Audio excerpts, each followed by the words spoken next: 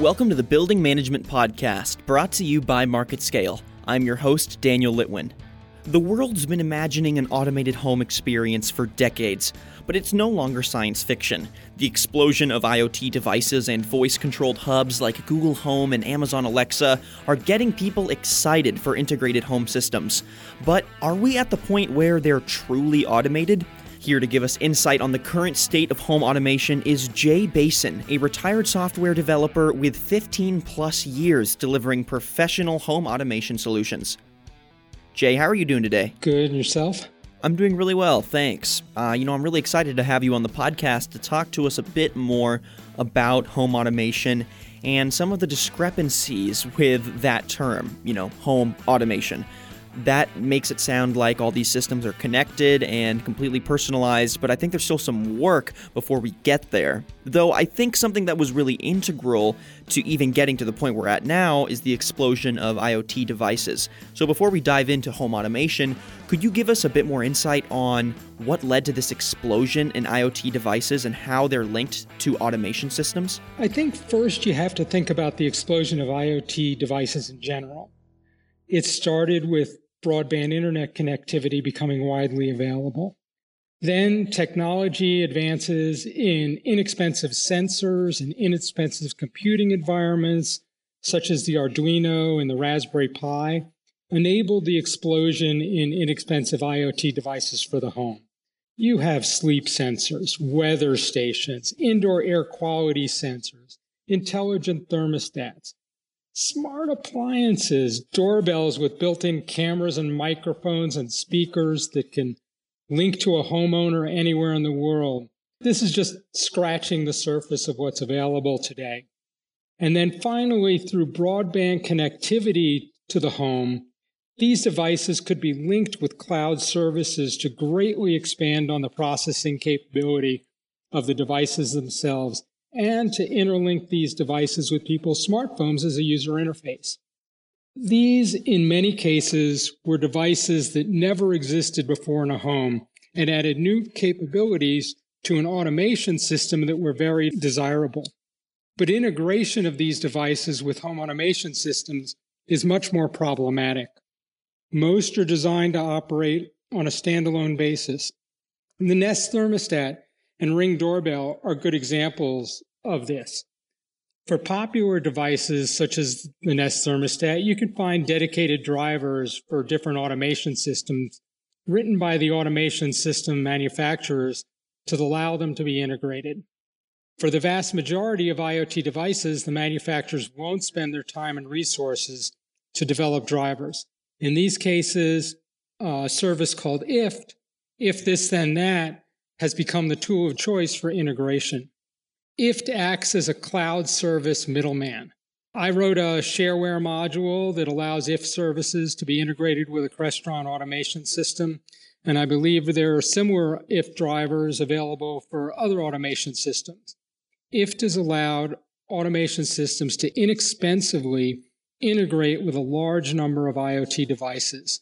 In my own home, for example, I use it to integrate my WeatherFlow weather station and for some function with my Amazon Echoes with my Crestron automation system. Wow, so really it's like layers on layers of technology, and as it continues to improve, you can connect almost every aspect of your home. And I feel like that is what people are really imagining when they think my home can be automated. But I feel like I said, there maybe is a disconnect here with how much automation is truly in the home. So do you feel like these systems maybe are still lacking? Automation system side, the biggest issue I see is that automation systems being installed in homes today are nothing more than control systems. You press a button on your smartphone or issue a voice command on your Google Home and a light goes on. These systems don't provide true automation where the system is monitoring actions taken by the homeowner and doing things for them. For example, a smartphone can be used as a location beacon, and when you leave your home, the system can automatically make sure all lights are turned off, turn off all the AV equipment you might have left on, set back the thermostat, and arm your alarm system in away mode all for you. Then when you come home and disarm the alarm system, the automation system will restore the home to its normal temperature, turn on pathway lights at night, and depending on what alarm code was entered, start playing whichever family members just came home's favorite music. In addition, there are also issues of security and maintenance that are lacking, but that is another whole topic. Right. So with that automation or lack thereof, why do you think that is? Because I feel like we have these technologies that can automate all those systems, but perhaps they just aren't completely integrated to that degree. Do you think it's a step back in technology that we are lacking the tech to do that, or do you just think it hasn't been commercialized? Automation system providers keep trying to improve their development tools to make software development cheaper. But the bottom line is that custom programming to provide true automation is expensive. What I think is a better way that I haven't seen automation system manufacturers provide is to encapsulate the logic to automate a home into reusable modules. So you could have a single module that, for example, provides energy management for an HVAC system. It would have standard inputs from sensors that could be part of an automation system, such as the outdoor temperature, aspects of the weather forecast, occupancy of the home, and more. It would then optimize the energy usage of the HVAC system. For example, the module could take a trigger when your automation system knows you have left the house and set back the thermostat for you. Or in the spring or fall, it could look at the forecasted high temperature from the weather forecast acquired over the internet and see that it is going to be a warm day. So while you may want the system to warm up the house when everyone in the home is waking up to get ready for their days, it could then set back the thermostat, knowing that the warming temperature outside means it doesn't have to keep heating the home. Some automation systems might not have all these sensors, or families might have different preferences. These could be accommodated by setting options that are input to the module. The module could be used over and over again on systems for different homeowners and would be inexpensive for integrators to include in the automation systems they are delivering to customers. I've been writing about this in my blog, and I'm in the process of releasing a set of automation modules on my GitHub for Crestron systems that are free for Crestron dealers to use. There are modules for automation of HVAC systems, lights, ceiling fans, locks, garage doors, and more. These will be up on my GitHub later today, and if dealers don't like the logic I've implemented, they're free to change it as all the source code is included.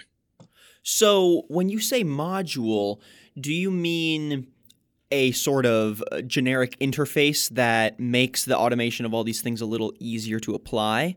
Essentially, yes. The modules each are simply an encapsulated, subroutine that can be called as part of the code in an automation system. It's a single drop in to an automation system, and then you just simply connect it up in the code to the various sensors and to the device that it's going to automate, such as a light switch, and then let it do its thing. There's very little work involved. It just starts with a normal automation system that is set up as a control system for controlling lights or controlling the thermostat for the homeowner.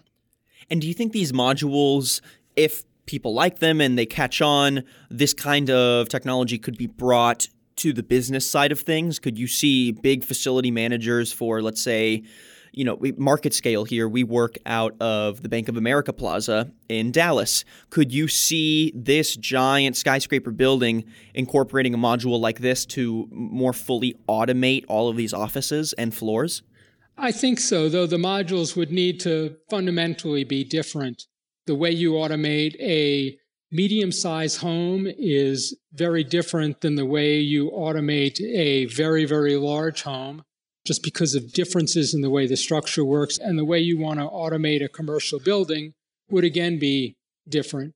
Though in fact, very, very large homes that I've worked on automating are actually closer to the way you automate a commercial building than they are the way you automate a smaller average size home. Right. And what kind of extra layers of technology or planning need to go into automating a full commercial building? I feel like the answer might be sort of self-explanatory, but I feel like there maybe are some specifics there that are interesting. When you're automating any building, you have to think about the way the people in the building use it. And what you're really trying to do is make that a better experience for them. And you just have to think also about the scale. When you automate a small, medium-sized home for someone, setting back the thermostat, for example, is something that is great to do, and it saves the homeowner money. The larger the building, the more thermal lag you have in changing the temperature. So to change the temperature in a commercial building by just a couple of degrees is a big deal and takes quite a bit of time to do. So you don't do that kind of thing. You have to think through that. There are also things that can be done. One of the big things that I think about when I automate my own home and other homes has been safety and building in features that add a great deal of safety to a home. And the things you do in a commercial building are going to be somewhat different again than how you incorporate safety features in a regular residential home. In a residential home, something is like the fire alarm goes off. You may want to start flashing exterior lights to allow first responders to more easily identify the home. Commercial building, that's not as big a deal. If, a Bank of America building has a fire alarm go off, the police are going to know which building that is, and the fire department is going to know which building that is and get there right away. It's not quite the same with with somebody's home in a middle of a subdivision.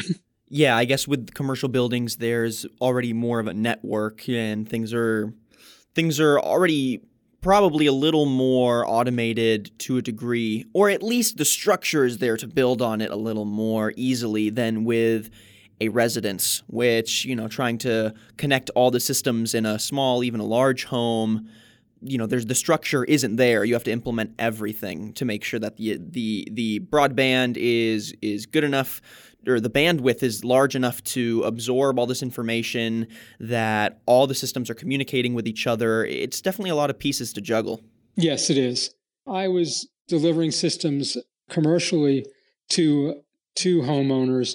That is the way that I explained what an automation system was, that it was really the hub that allowed all the disparate systems, be it security, be it lighting, be it HVAC, to communicate together and work together in a home.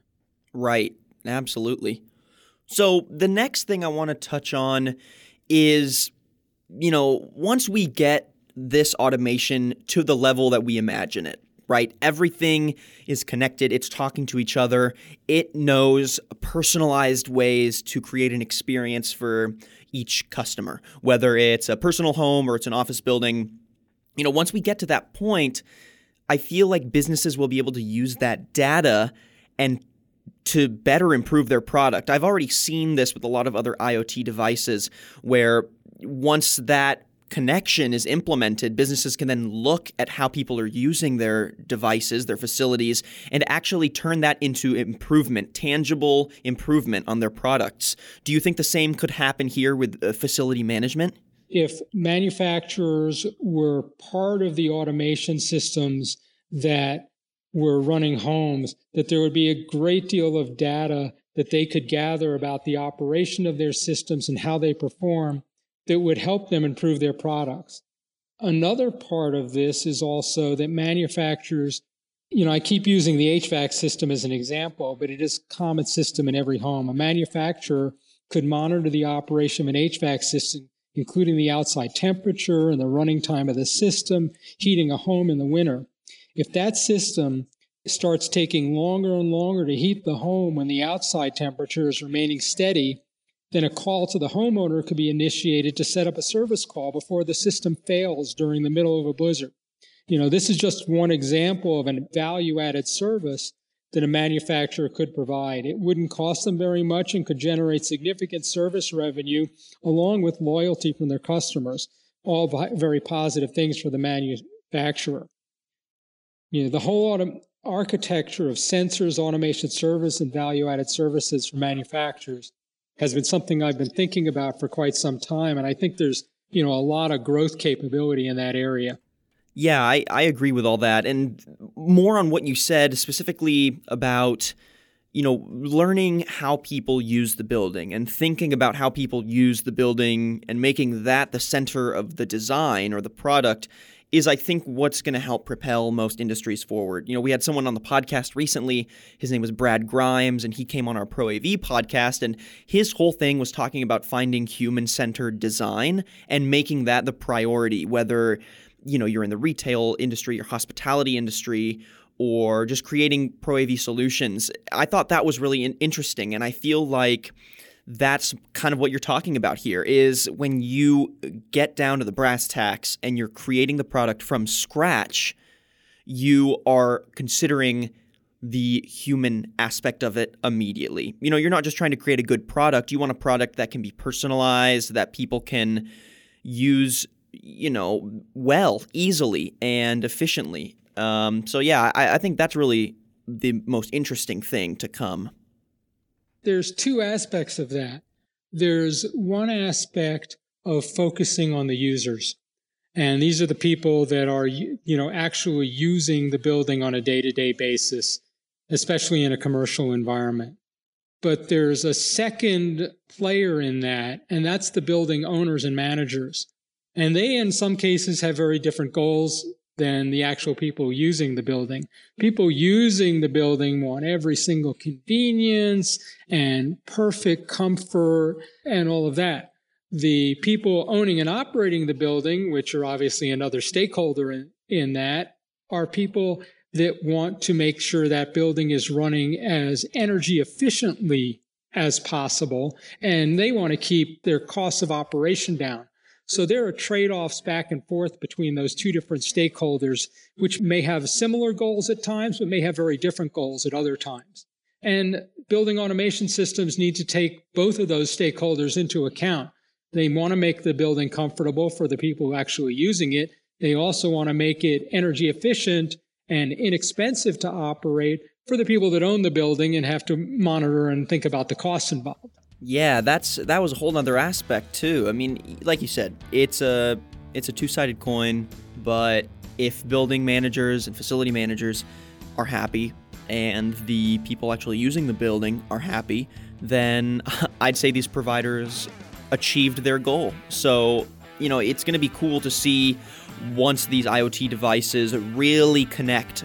They're already bringing connection, but once you see a connection between all of them and you get home and building automation that is truly automated for a customizable, personable experience, it's going to be really, really neat to see. So thank you, Jay, for coming on the podcast and giving us more information about the current state of automation and where it's still heading. Great. Thank you very much.